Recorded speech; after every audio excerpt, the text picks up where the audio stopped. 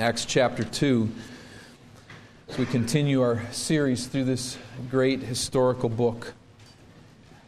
Original documents that set forth the basic tenets, objectives, or rules of an institution or organization often become outdated. There comes a time when such documents must be revised or even scrapped. But there are other instances when founding documents prove so enlightened that they stand the test of time, continuing to serve the institution or organization as a standard for the long haul. Our nation's founding documents, such as the Declaration of Independence, the Constitution, the Bill of Rights, serve as examples of this sort of founding document.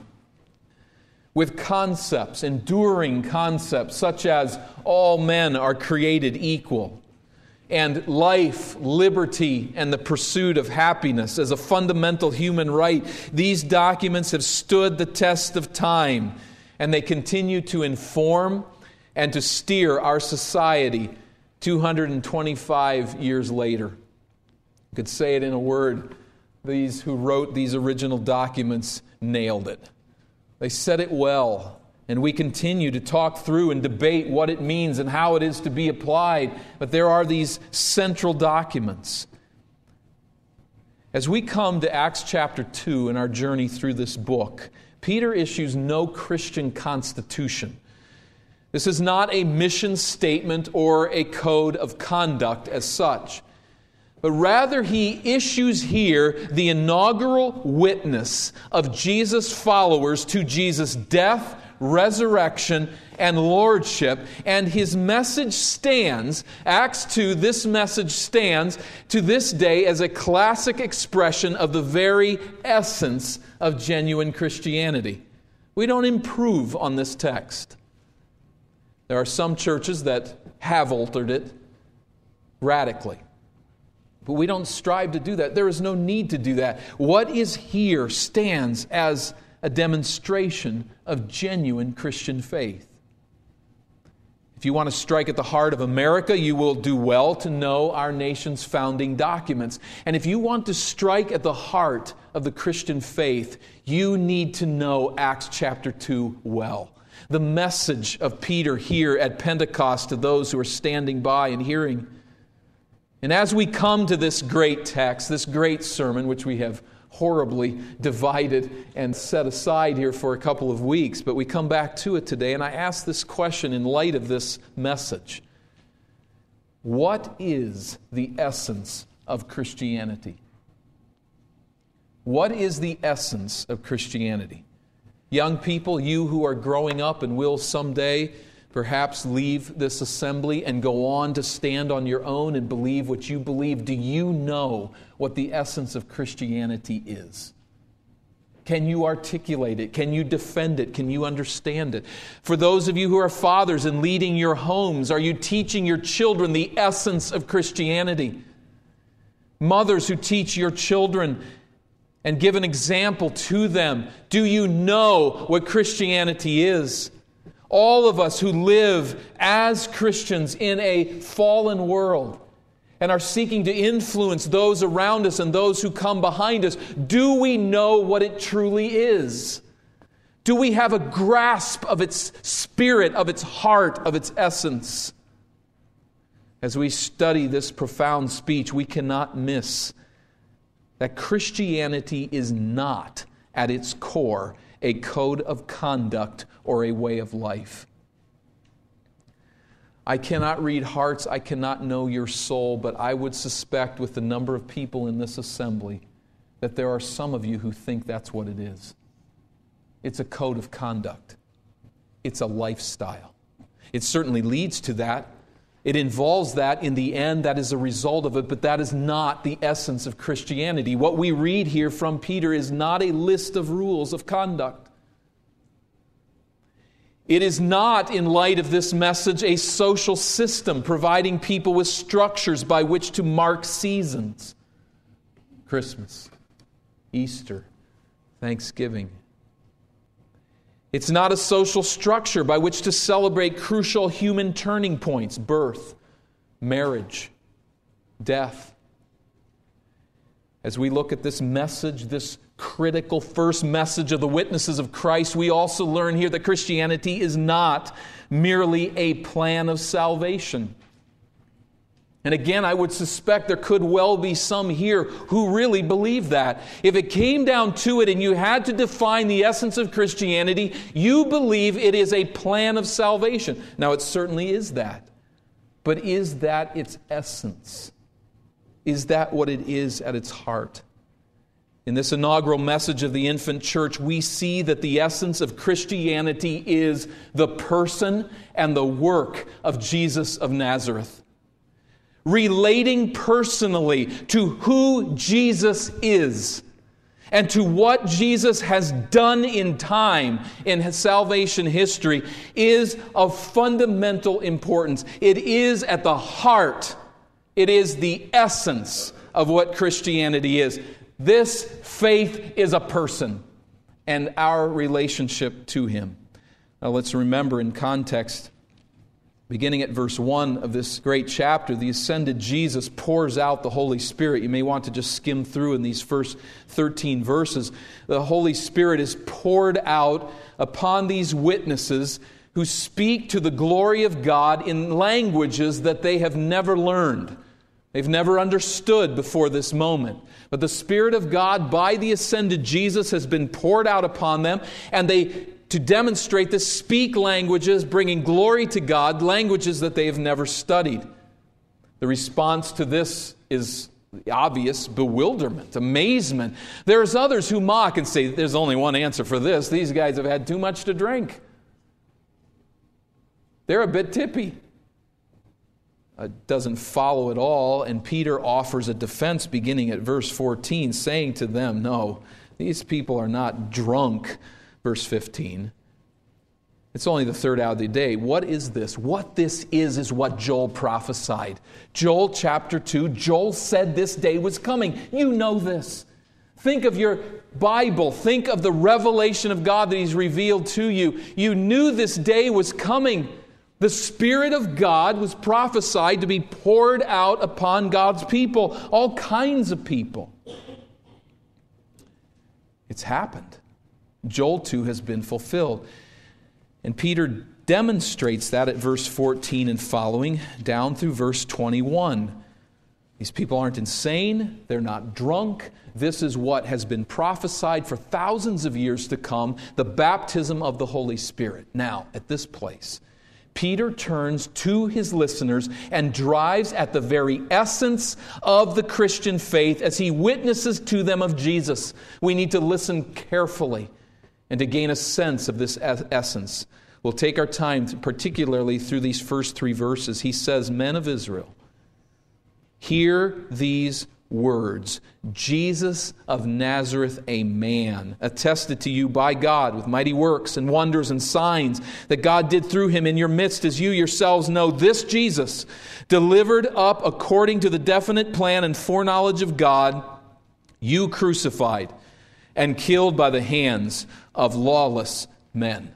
Let's stop there for a moment and think carefully of what he said in this introductory word. Having given this defense, they're not drunk, they're not insane. This is Joel 2 being fulfilled on some level. Now I want you to understand, here is the heart of the matter. Jesus of Nazareth. Jesus was not a myth. He was not an apparition. Jesus was a genuine man whose history is rooted in time and space. It's about a man. He is a man, not like any other man, but one who is attested to you. He is attested, verse 22, by mighty works, wonders, and signs. That is, this man performed miracles. There was a suspension of the time-space-mass continuum. This man had power over creation, and he demonstrated this. These were signs.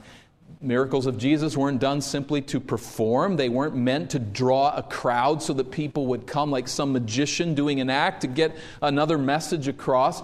These were signs that God gave to Jesus to attest that Jesus had the authority of God and he had the power of God.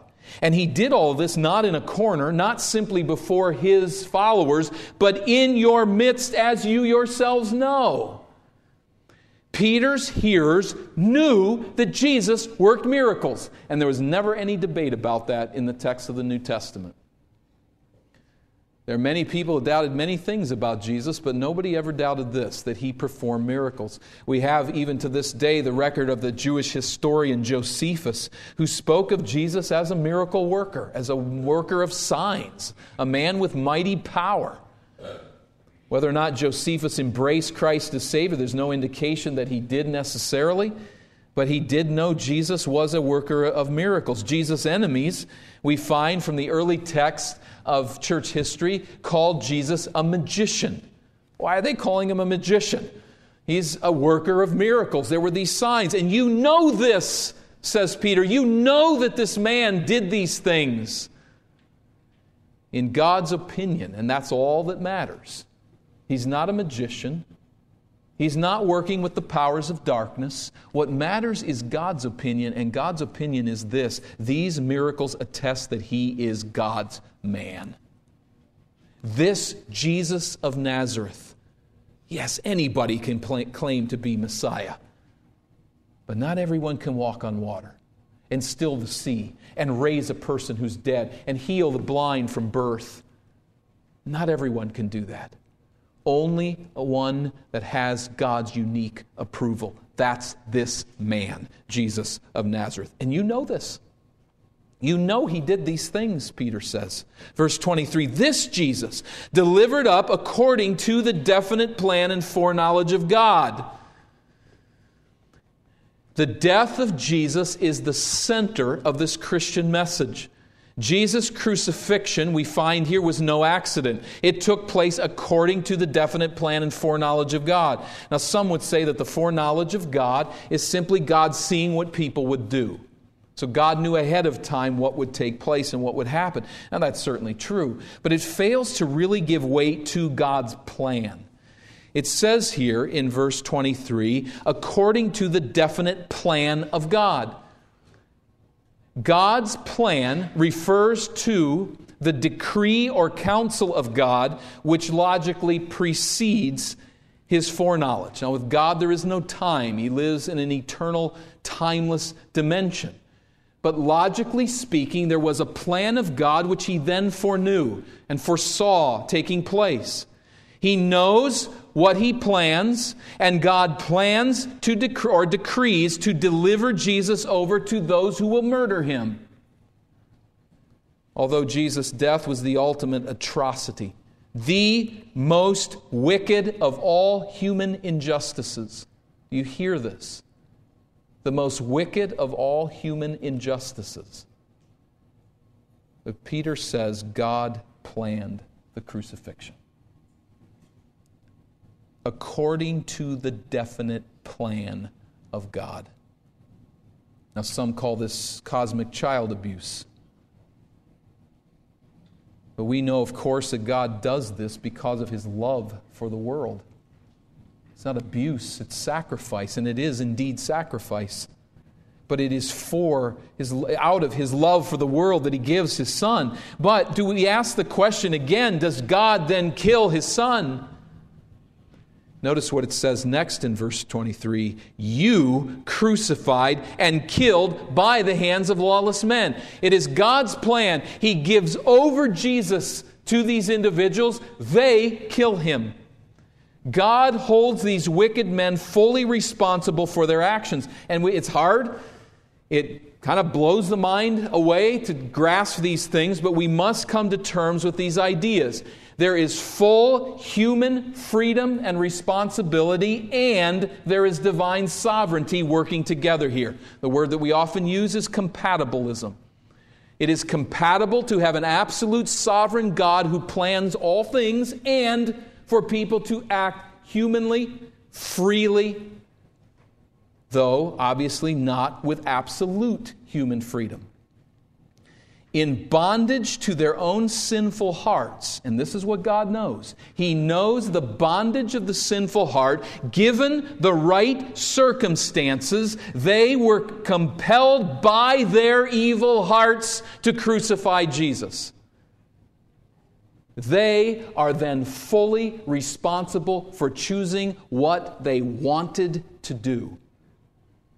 And so orchestrating circumstances, God gave Jesus over to their intention, knowing fully what would happen. Because He loved the world. But the main point, that's a little rabbit trail, coming back on it, here's a simple point. You killed Him. You killed Him. The very one that God has been working here in Israel to show has His approval. This one who has been working among you with signs and wonders, these mighty deeds, this very one you put on a cross and said, we don't want Him. Verse 24, but God raised Him up, loosing the pangs of death, because it was not possible for Him to be held by it. They hurled Jesus into the realm of death, but the bitter gall of death simply could not keep its icy grip on Jesus. There is here death and God in a tug of war over Jesus, and death doesn't have a prayer. As the author of life, Jesus shatters the bonds of death, bursting forth into resurrection life. This is at the heart of the message of Christianity. This is what it's about. This man, with God's approval, dying according to the plan of God and rising from the dead. Now at this place, the sermon transitions and Peter moves off into a defense of Jesus' resurrection and exaltation, and he argues this point biblically. Verses 25 through 36 will deal with this idea. Peter defends Jesus' resurrection and exaltation from the Hebrew Scriptures. Verse 25, he says, for. Notice that word for. This is what has happened in Jesus' experience. For it is based upon this idea. David says concerning Him. He quotes now Psalm 16. We're just reading Psalm 16 here. I saw the Lord, writes David, always before me, for He is at my right hand, that I may not be shaken. Therefore my heart was glad, and my tongue rejoiced. My flesh also will dwell in hope, for You will not abandon my soul to Hades, that is, to the realm of death. You won't give me over to death. You won't hand me to this enemy. Or let Your Holy One see corruption. David writing, You have made known to me the paths of life. You will make me full of gladness with Your presence. Now the essence of this section is verse 27. This is why he's drawing from Psalm 16. You will not abandon my soul to death. You will not let me see corruption. Now this passage caused the rabbis of Israel great trouble. And Peter expresses that trouble because he says in verse 29, brothers, I may say to you with confidence that the patriarch David, that he both died and was buried, and his tomb is with us this day. Just look right over there. You know where it is. That's his tomb. It's been robbed 2 times by this place, but the only thing anybody's taken is wealth. Nobody has yet disturbed the ashes of David. He has seen corruption, and you know where his tomb is. Now, how can this apply to David? You will not allow me to see corruption. Maybe on some level David speaks of himself, but you know that ultimately this is not fulfilled in him. You will not let Your Holy One see corruption. Who is this Holy One of whom David speaks? Now, we can't precisely know what was in David's mind. But he did often look forward to a son who would reign in his stead forever and thus could never be abandoned to corruption. Now, this we must understand about biblical teaching and the Old Testament prophecies. David has received from God the prophecy that one of his sons would reign on his throne forever. Now, there's only 2 ways that's going to work. You have one son after another son after another son after another son throughout all eternity. David, perhaps reasoning through this, says that's not the option. The only other option is for fulfillment to come. There will be a last days to which the prophets point forward, which means somewhere there will be one son who reigns forever. And if there is one son that comes from my body, he's not some kind of angel, he's not some kind of apparition, he's a son that comes from my body. If he is to reign forever, it means that he will not be delivered over to the corruption of death. And so he speaks prophetically, saying, this Holy One will not see corruption. David expresses the near fulfillment that God will protect him from untimely death, but David refers past himself to the ultimate king who will come from his body. It reads very much like Genesis 3:15. As he moves past himself to something beyond himself, to this one who will crush the serpent's head. And Peter continues to argue this point rationally as he says the tomb is right over there. So it's not David who escapes corruption. Ultimately, verse 30, being therefore a prophet. That is, David is seeing something beyond himself and knowing that God had sworn with an oath to him that he would set one of his descendants on his throne, he foresaw and spoke about the resurrection of the Christ. The Messiah will rise again, that he was not abandoned to Hades, not given over to death, nor did his flesh see corruption. He's reading the Old Testament text, and he's seeing this here, that there is some sense that this is what David meant. Referring back to 2 Samuel 7, and isn't it interesting, Luke in his previous gospel account says in 132, the Lord God will give him, Jesus, the throne of his father David. Messiah will be the one who rules on David's throne and will fulfill God's promise that a son of David will rule forever. This one will not see corruption, David says. So he understands that God's promise to sit one of his descendants on his throne means this Messiah will not see corruption, but will rise from the dead. Verse 31, he foresaw and spoke about the resurrection of the Messiah, the Christ, that he was not abandoned to death, nor did his flesh see corruption. This Jesus, says Peter, God raised up, and of that we are witnesses. Think 1:8 here. You will be my witnesses when the Holy Spirit's come. The Holy Spirit has come, and he says we are witnesses of this fact. He has risen from the dead. Verse 33, being therefore exalted at the right hand of God, and having received from the Father the promise of the Holy Spirit, he has poured out this that you yourselves are seeing and hearing. How do we know Jesus has risen from the dead? How do we know that he's ascended into heaven? He is the one who's pouring out his Spirit. Now, Joel told you about this.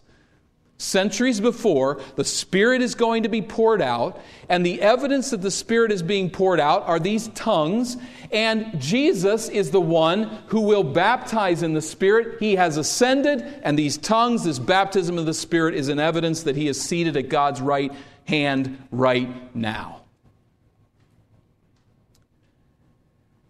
He is exalted, and he has poured out his Spirit.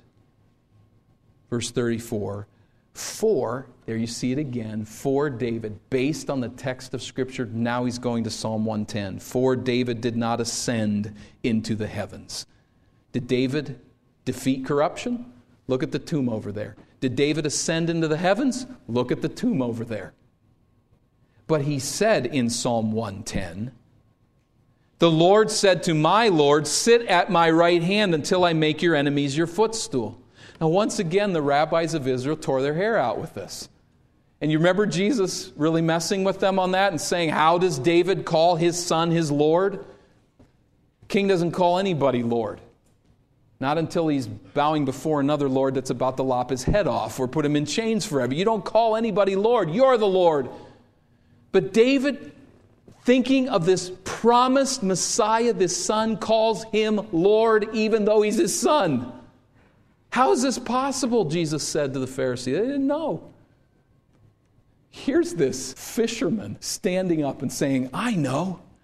Psalm 110 is looking forward to Messiah and is saying that this son of David will be seated at the right hand of God. Now, in one sense, this doesn't apply to David at all because his ashes are right over there. But it does apply to Jesus. What's the proof? He's not dead. He's not in the tomb. You can't point to his tomb. What you can point to is his activity. He just poured out the Spirit on these individuals and you saw it. He lives. And this is what was prophesied. The Lord will sit at the right hand of the Father. Jesus is seated there. He is reigning now. Verse 36, what is the conclusion? Let all the house of Israel therefore know for certain that God has made him both Lord and Christ. He is Christ, Messiah. He is Lord, sovereign, ruling, reigning King of heaven. This Jesus whom you crucified. That's a horrifying phrase. If we come to grips with the gravity of the matter. This Jesus you crucified, He is the sovereign Lord. He is the Messiah sent from God who has all along been prophesied, and you nailed Him to a cross. What we learn from this is Jesus is God's man. Jesus is God's man, and Jesus is the central element of Christian faith. Now think of Islam by contrast. For instance, Allah could have chosen another prophet than Muhammad. Muhammad is highly revered as one prophet among other prophets, but had Allah chosen, I think any Muslim would give you this, that Allah could have chosen another prophet. Could the God of Scriptures, the creator and sustainer of the world, could the true and living God have chosen another man besides Jesus? Answer, no. Not through this prophetic preparation. Jesus alone is God's man, and it's about Jesus. You see, it's not just a plan of salvation. In Jesus, there is a plan of salvation, but it's about this man. He is God. He is Messiah. We must come to terms with Him. Code of ethics? Yes. Plan of salvation? Yes. But you've got to meet this Jesus eye to eye. You have to know Him. Now this Jesus, who is God's man, this Jesus who rules from heaven's throne, this Jesus you killed. At verse 37, we pick up on the response to this powerful sermon. Now when they heard this, they were cut to the heart and said to Peter and the rest of the apostles, "Brothers, what shall we do?" I have no doubt that their skin crawled and their heart was pierced with an ache. We killed God's Messiah. He's been preparing us for this one in the text of Scripture. And He worked these miracles to show who He is, and we put Him on a cross. What are we going to do? What does Peter say, verse 38? Repent and be baptized, every one of you, in the name of Jesus Christ for the forgiveness of your sins, and you will receive the gift of the Holy Spirit. We could add, just like we have here. They are to repent. That means they are to turn from the sin of rejecting Jesus, to turn from wickedness and to embrace Jesus. They are to be baptized. This would be an outward demonstration of the inner transformation that results when one turns from sin to submission to the lordship of Jesus. And there will be two results. One, your sins will be forgiven. God is merciful. That is a word of great mercy. God will forgive you of your sins. If you turn from them, turn from this rejection of Christ, He will forgive you. and you will receive the gift of the Holy Spirit. Now it's interesting here. He doesn't say your sins will be forgiven, and then I want you to go and pray and wait until the Spirit of God baptizes you. Or I want you to go through these schemes in order to seek the Spirit baptism. Hopefully it will come somewhere down the line. What initiates Spirit baptism for those who respond to Jesus crucified and risen is repentance. When you turn from your sin, when you embrace Jesus as Lord and Savior, your sins are forgiven and you are baptized in the Spirit. This is the basic pattern. Now, in the book of Acts, there's some messing around with that pattern. God is doing some unique things here with the baptism of the Spirit, but this is the baseline. Repent, and you will receive the gift of the Holy Spirit. It doesn't say you might receive the gift of the Holy Spirit. It says you will receive the gift of the Holy Spirit. Indeed, as we continue on, verse 39, the promise is for you, it is for your children, and it is for all who are far off. That would include rebellious Jews in some contexts, but primarily Gentiles, Ephesians 2. Everyone whom the Lord our God calls to Himself. If God calls you, you'll come. You'll respond. This is what you must do, is repent.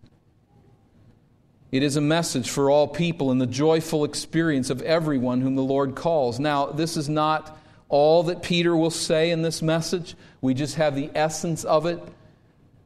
But Luke gives the gist of that message as is indicated in verse 40. And with many other words he bore witness and continued to exhort them, saying, "Save yourselves from this crooked generation." He bore witness.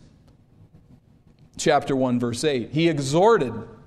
The Greek word means he's urging them. He is encouraging them. He's pleading with them. He's appealing to them. Now, some people take that phrase that you read there at the end of verse 39, everyone whom the Lord our God calls to Himself, and say, well, we don't know who the Lord is going to call to Himself, therefore we really can't urge anyone to embrace the gospel because we don't know if it has anything to do with them. Well, Peter wasn't infected with that thinking, was he? He's urging, he is pleading, he is challenging them. You must turn. You must repent. You must choose Christ. Now, it's both and again. There's the choice that God makes. There's the choice that the human makes. And Peter urges them to turn. They must respond. Save yourselves from this crooked generation. That obviously doesn't mean you save yourself, but it means turn, repent, and embrace Christ. You are lost. You must embrace Jesus as your Savior. You must turn from your sin. You must receive Him today. Your ultimate sin is that you've rejected Christ. So, verse 41, those who received His word were baptized. That's an amazing statement. They've crucified Christ and now they're identifying with Him in baptism. And there were added that day about 3,000 souls. They received the word, followed by the visible symbol of that reception, namely immersion in water, and they were added, which implies that they were identified with the new community of Jesus' followers. Those who responded moved out of the circle of those who rejected Jesus, and they moved into the circle of those who embraced Jesus as Lord and Savior. They were added to the people of Messiah. It is a powerful sermon followed by a powerful response. 3,000 added to the followers of Jesus, and the numbers will continue to grow because Jesus is who He says that He is. Now, as we stop and just think for just a few more moments, one thing that I think we see here is that Peter had been with Jesus. And that's pretty clear. And how is that clear? How is it clear that Peter has been with Jesus? It's his use of the Scriptures. How he handles those Scriptures and how he uses them to address people who are in rejection of Christ. Think of it. This is Peter. This man's a fisherman. He's from Galilee. But after just a few short years with Jesus, he has a profound grasp of biblical prophecy and how to wield the text of Scripture to bear witness to Jesus. Now, I know he's got some advantages. He went to the seminary of Jesus. But Jesus taught him how to use the text of Scripture, and this unlearned Galilean fisherman was wielding the text and answering questions that the rabbis couldn't answer. He'd been with Jesus. He'd been studying the text of the Old Testament. He knew who Jesus was. He doesn't say it all here, and as we go into the New Testament, there will be many details filled in and much more work done on who Jesus is. But we find here a man who knows Jesus, who knows his Scriptures, who knows how to answer those who object, and knows how to bring people to Christ as Savior. Now hear me. I ask you the question, are you growing increasingly capable of explaining and defending the deity, the reign, and the saving power of Jesus Christ? Are you capable of defending that truth from the texts of Scripture, Old Testament as well as New Testament? That's what's going on in Peter's life. He is growing in his capacities to handle the Scriptures. You know, one reason why I don't think that marks our lives as it should is because we're not reading the Bible evangelistically. Peter was being prepared by Jesus to be a witness. That is, Peter is reading the Scriptures for growth, to commune with God, to be devoted to God in his studies of the Scriptures, but he is also reading the Bible in order to be a witness. That makes a world of difference. If all you ever do is read the Bible to try to get out of it something for your own soul, can I offer that it's very likely that you are reading the Bible in a self-centered manner. We need to be reading the Bible in order to proclaim that message to other people. And when we proclaim that message to other people, we learn it in a unique way. Peter has come to read it evangelistically. He has come to be able to handle it as to say, this is who Jesus is. And I would encourage all of you to be thinking, how is it that I can be talking with unbelievers about Jesus Christ? Ideally, to sit down with open Bible and to study it, but to be able to handle the text of Scripture. You say, who are those people? How do I talk to them? How do I get into a conversation, a Bible study with somebody? Did I go down the grocery aisle and ask people if they want a Bible? I didn't know how to do it. Where we start is with the study, perhaps. We need to be nurturing contacts and nurturing relationships, but one place we start is with the study of Scripture. If God put someone in your place who needed to know Christ as Savior, could you deliver the goods? Do you know enough about your Bible to be able to lead somebody to Jesus Christ? If not, there's your project. Now, I don't want to discourage anybody here, but honestly, it can be dangerous to just know a couple verses here and there and not really know who Jesus is. We can point them to a Christianity which is based on moral code. We can point them to a Christianity which is just a plan of salvation. We need to know how to read the Bible to say, I want you to meet my Savior. I want you to know who He is. And I want to introduce you to Him and show you from the text of Scripture that this is no man that the church just made up and turned into some God because they missed Him so much. This is a man who through the ages God has prepared the earth to receive. Let me show you who Jesus is. Peter has been with Jesus, and he's studying the Scriptures that he might introduce Jesus to other people. Secondly, Peter's gospel presentation we find here is calibrated to convict his hearers of sin and to point them to Jesus, not to make them feel comfortable. There is written text, it's hard to believe sometimes, but there's written text in this land where churches are teaching us that what we must do is make everybody comfortable. And if the message we proclaim makes everyone comfortable, they're okay with it, they will ease on into the kingdom and become Christians almost by saturation. It just sort of happens somewhere along the line because they're in a place that's talking about the things they want to hear about. I don't think anybody in Peter's audience wanted to hear that they had crucified Christ. It's not a message they were looking forward to that day. Now, we have to be extremely cautious here. What we wield is good news. We don't come to offend and to harm people and tear them down because they're so dumb that they don't see the gospel. Of course they don't see it. They're blind. With pleading, with grace, with mercy, we extend good news to them. But think of it, if you discovered a tree and you took oil from the leaf of that tree and it cured cancer, you're not going to run around trying to offend people with the message. You dumb idiot, you've never used this oil before. What's wrong with you? Why can't you see this? They'd be offended at you. You would want to offer good news. And so it is here. We have the healing balm of the soul. We offer it as good news. But having said that, Peter demonstrates to us here that we must come to the place where we convict of sin. Now, the Spirit alone can do that, but we need to use our words to bring it to that. This is essential in witness. At its very heart, this conviction must center upon the sinner's rejection of Jesus as Lord and Savior.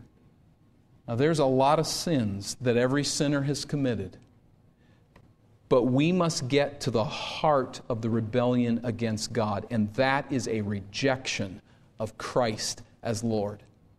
We need to bring it to that. You have rejected Messiah. That's what Peter does, and I think it's a good pattern for us to follow, though I don't think it's recorded here as a pattern for witnessing as such. It's at the heart of the message. You have rejected Christ. The ultimate issue is not to convince sinners that they've disobeyed God, though they have, and that's right to do. But the ultimate issue is that this disobedience is a rejection of Jesus Christ. And as Lenski reminds us, I love this phrase, he said, no sinner does God a favor by accepting Christ. I want to be gracious with the words that I use in witness, but I do not want to send the message that you will do the church and you will do Jesus a favor by accepting Him as your Savior. The only favors are the mercies of God. Jesus is the sovereign Lord, and those who reject this truth are rejecting the only means of salvation. They must come to Christ. And let's end on that point. Thirdly, Christianity is a relationship with the Lord Jesus Christ. All of you, young people, children, the youngest among us, go home with this truth. The heart of Christianity is Jesus. It's about a person, and it's about your relationship to that person. It is not a list of rules. It's not a code, though it may lead to that at places. It's not a plan of salvation, though it includes that. It's certainly not a social structure that just gives us guidance to how to pass and celebrate holidays and to welcome people into life and to bury them in death. It's about a person. It's centered in what God has done in the person of Jesus Christ. This is a radically distinct perspective. We live in such a self-oriented culture. As the followers of Jesus, we will be living saying that what Jesus did in His life is more important to me than what I do in my own. The historical Christ, crucified, risen, ascended, and coming again is what matters. My whole identity is caught up, bound up, united with this one. I have died with Him. I have risen with Him. I have left aside my self-identity, and I have come to know myself in relationship with Jesus Christ, such that He permeates all that I do and think and all that I am and will throughout all eternity. This is who Jesus is right now. the reigning one. Perhaps you've looked at Christianity the wrong way. Perhaps you have. Honestly, really, as you look at it, you see it as a list of rules. Perhaps you look at it as it's the family into which you're born, or it's just a sort of a way of life, or it's a plan of salvation, and I've memorized the plan of salvation. I know what it is. And perhaps going down those routes, you've missed this essence. It's Jesus. It's being united with Him in His death and resurrection. It is coming to discern who He is and submitting to Him as your Lord and Savior. Have you done that? Have you come to that place? I urge you, I appeal to you, I exhort you, turn to Jesus Christ as Lord and Savior, because it can be said of Him, you killed Him. I killed Him. Because of our sins, He died. Don't go into eternity meeting the Christ that you put on the cross. But come in repentance, turning from your sin and realizing that salvation is in this one alone. And to those of us who know Him as Savior, there's a lot of things we believe as a church. There's things that are dear to us and we hold tenaciously to them. But at the end of the day, let's never forget, it's about Jesus Christ. He is our creed. He is the center of our faith. It's about a person and knowing that person through His Spirit. May we rejoice in that and always lift Christ high, exalt Him and honor Him to the best of our ability by His grace alone. Let's bow for prayer. Father, we praise You for our Savior, Jesus Christ. We give You praise and we give You thanks for what He has done. He is our prophet, priest, and king. He is our reigning Savior. And we pause in awe to thank You. As we now sing and respond, I pray that You'll lift up our hearts and that our songs would ascend as sweet incense and bring pleasure to Your heart. Through Christ I pray. Amen.